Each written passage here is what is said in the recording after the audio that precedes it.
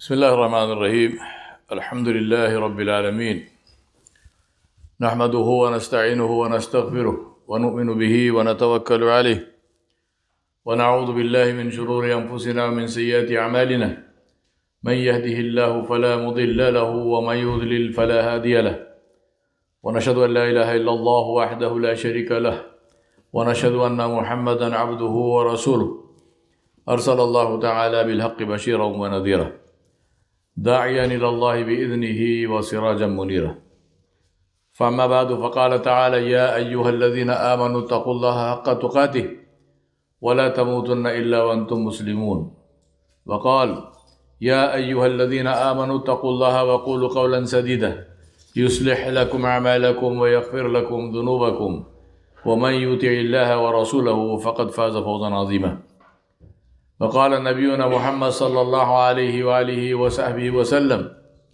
إن أصدق الحديث كتاب الله وخير الهدي هدي محمد صلى الله عليه وسلم وشر الأمور محدثاتها وكل محدثة بدعة وكل بدعة ضلالة وكل ضلالة في النار. My dear respected brothers, sisters, elders, scholars, the title of my khutbah today is Repair Your Relationships. Repair your relationships. Among the many reasons to do that is also the fact that we are approaching the month of Ramadan al-Kareem. We want to enter the month of Ramadan in a state of tahara. External tahara, but equally and if not more importantly, internal tahara. The tahara of the qalb. The purity of the heart. And the purity of the heart begins with two things. One is removing all forms of shirk from our heart. Making our heart pure with ikhlas, with sincerity, and as the seed of the khashiyat of Allah subhanahu wa ta'ala jalla jalaluhu and nothing else. And second, by purifying our heart, by removing all forms of negativity from it, the top of that, the first of that is hatred and enmity of people. So let us begin with that. The secret of influencing, the secret of happiness in this life and a true resource is good relationships. It's not money, it's not political power, it's not wealth in any form. It's wealth as in good relationships. Recently somebody sent me an article about the longest running study in Harvard on human behavior. It's been running for the last 84 years.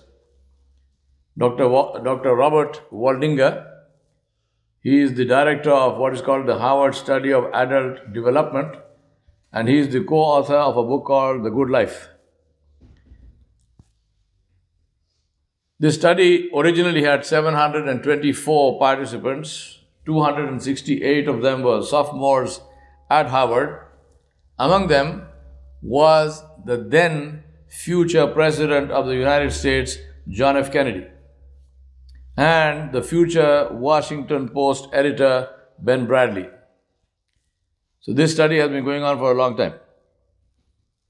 Later they included 450, within quotes, ordinary people, because somebody told them that you have all the Boston Brahmins in this, the wealthy whites. So they said you need more, make it more broad-based, and they did that, and they called them the Boston boys, 450 less privileged inner city children. And then they expanded this pool over the years to include 1,300 descendants. And they've been tracking these people for 84 years. And the retention rate of the number of people who are still in the study is 84%, which is amazing. Now, what do they do in the study? Every 2 years, they answer a very long questionnaire, a lengthy questionnaire. Every 5 years, they surrender their medical records to the study so that they can study the physiological changes. And every 15 years, they have a face-to-face interview. And the lesson? Good relationships keep us happier and healthier. Now, how does social media factor into this? Especially given the problems with anxiety and depression and mental illness, which brings me to another study which I read yesterday on the effect of social media, especially on American youth. We are talking about teenagers, maybe even less than that, and going into their 20s. So what is the effect of that on anxiety, depression, mental illness, suicides? And Waldinger says if you use social media to connect with people, as in talk to people, for which really you don't need social media, face-to-face talking is the best, or make a phone call. Then he says your happiness level will increase because you're actually talking to real people, face-to-face or on the phone or something. But if you only consume others' social media, which is what we do all the time, which is Instagram posts, WhatsApp University forwards, YouTube forwards, and so on and so forth, it makes us distinctly less happy. Now, the reason is obvious, because social media works on an algorithm which is geared to give you what you show interest in. Social media is not concerned about giving you real facts or about giving you real news. It's concerned about how much of face time it gets out of you, because that's how they get ad revenue. So whatever you show an interest in is what the algorithm then directs into your social media. Right? So if you are now showing an interest in negative stuff, and this is another tragedy of our times, that we know, again, from very well-researched data is what I'm talking about. I'm not talking about some, conspiracy theory. We know that people are more attracted towards negative things than positive things. People remember negative things much longer than they remember positive things. People get much more emotional about negative things than they get emotional about positive things. If somebody says something good to you, you will probably forget it 10 seconds later. But if somebody curses you and calls you a donkey, you will remember that all your life. Although, take a look in the mirror and hold a picture of a donkey next to you and see if there is any resemblance. You know what you were told is a lie. You know it is a lie, but that lie gets you hugely excited. Right? So somebody calls you a donkey and then your behavior proves that he was right.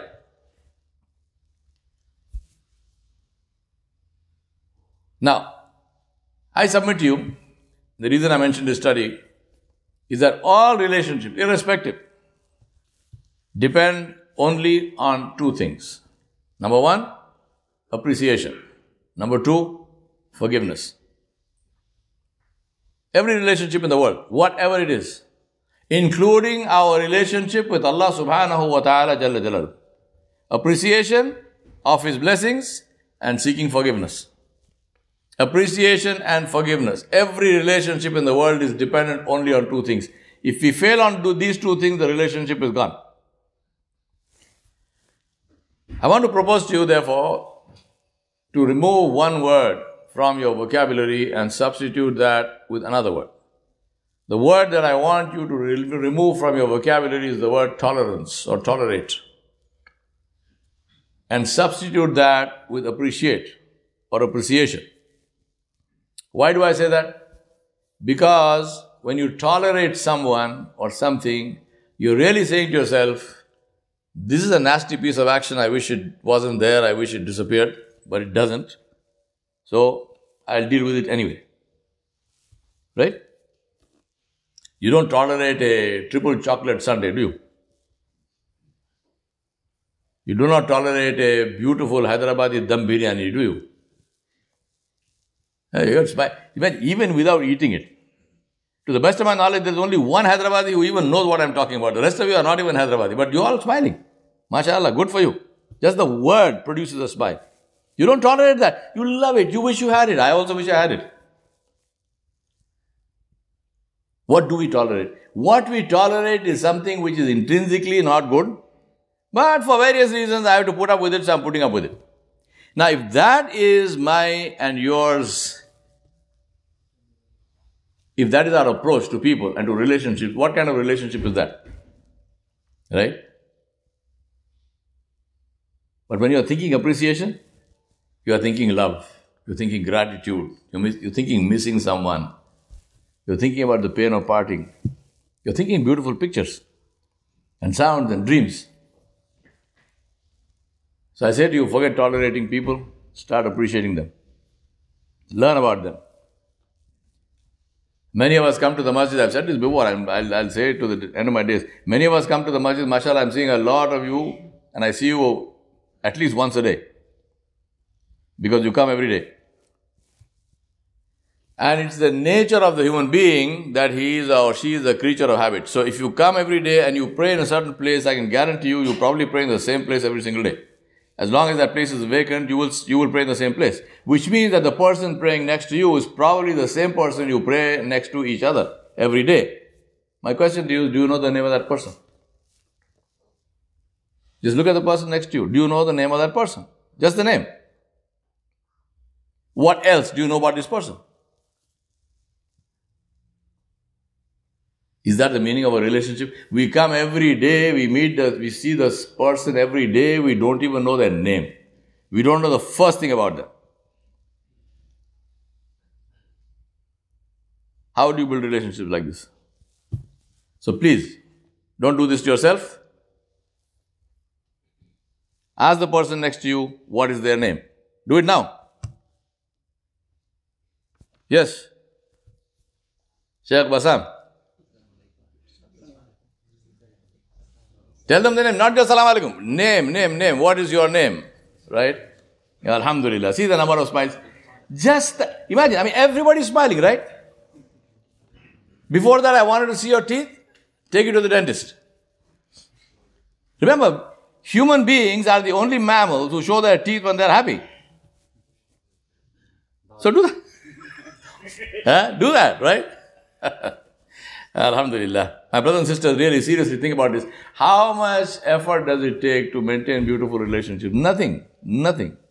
And you feel good in the process. That's the immediate payoff. So how do you appreciate people? We appreciate by focusing on commonalities, not on differences. Right? Commonalities, not on differences.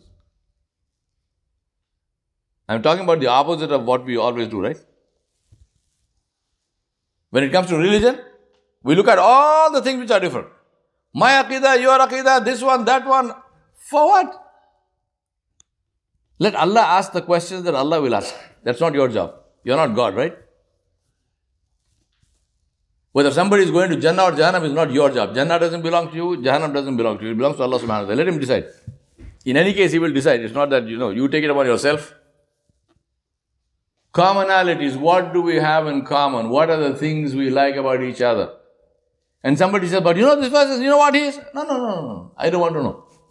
I do not want to know. What I know about him, alhamdulillah. And if you see something different in somebody, just remind yourself that that's exactly what it is, different. It is not good or bad, it's not nasty or nice, it's not virtuous or evil, it's just simply different. Alhamdulillah. It's interesting. And so I want to learn more about that difference. This is not as easy. I'm making it sound easy, but believe me, it's not easy because our whole conditioning, almost default, irrespective of culture, is good, bad, nice, not nice. I'm vegetarian, somebody who's eating meat is a dirty guy who eats meat. If I'm a meat eater and somebody is a vegetarian, he's a goat. He's a rabbit. This is our conditioning. This is our conditioning. Yes? This is what we need to break. And we need to break this for our happiness in this life, and we need to break this to stand before Allah subhanahu wa ta'ala. Because as long as you focus on differences, believe me, you end up dehumanizing and demonizing others. The second very important thing is to develop a selective memory. Remember the good, forget the bad. Remember the lesson, but forget the incident. Think about this. You're driving your cruiser, your Harley Davidson. Beautiful sunny day. You're going down the road. You all talked up for that. And you find yourself suddenly behind a garbage truck. And before you know it, a piece of smelly, wet garbage flies off the back of the truck and hits you on the chest. What do you do? What do you do? You pull over at the first possible place and you wash it off. Yes or no? What would you say to somebody who instead of that rubs it into the jacket nicely so it gets into the jacket and stinking? He doesn't wash it off, he keeps it there, and every once in a while he bends his head down, smells it. Hey. Every once in a while he smells it and he grimaces and he makes noises. What do you say to that person? Remember, the garbage truck and the garbage truck driver is long gone. He doesn't even know what happened. Who's smelling that stink? Whose life is it spoiling? This is the example of what we do with relationships. Somebody says something once, we stockpile it. We keep it. And we pull it out of the closet every time we want to hit the other person over the head. You know what you did that day? No, I don't know. Tell me about it.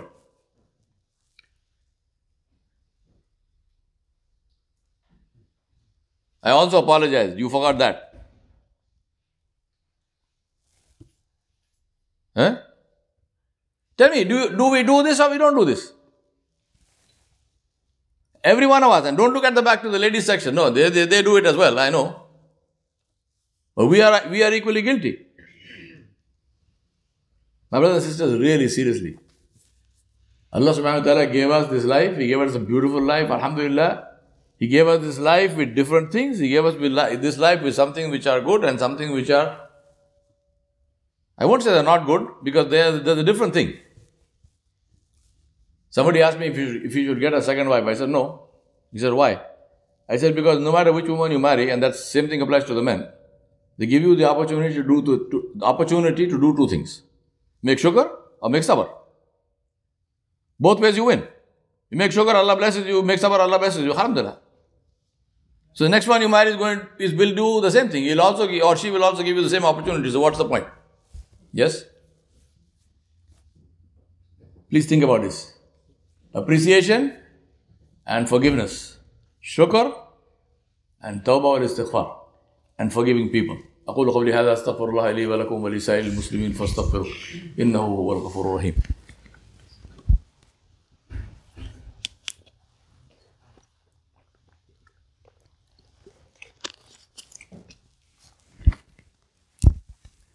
الحمد لله رب العالمين والصلاة والسلام على أشرف الأنبياء والمرسلين محمد رسول الله صلى الله عليه وعلى آله وصحبه وسلم تسليما كثيرا كثيرا. قال تعالى: إن الله وملائكته يصلون على النبي يا أيها الذين آمنوا صلوا عليه وسلموا تسليما. اللهم صل على سيدنا محمد وعلى آل محمد كما صليت على إبراهيم وعلى آل إبراهيم إنك حميد مجيد.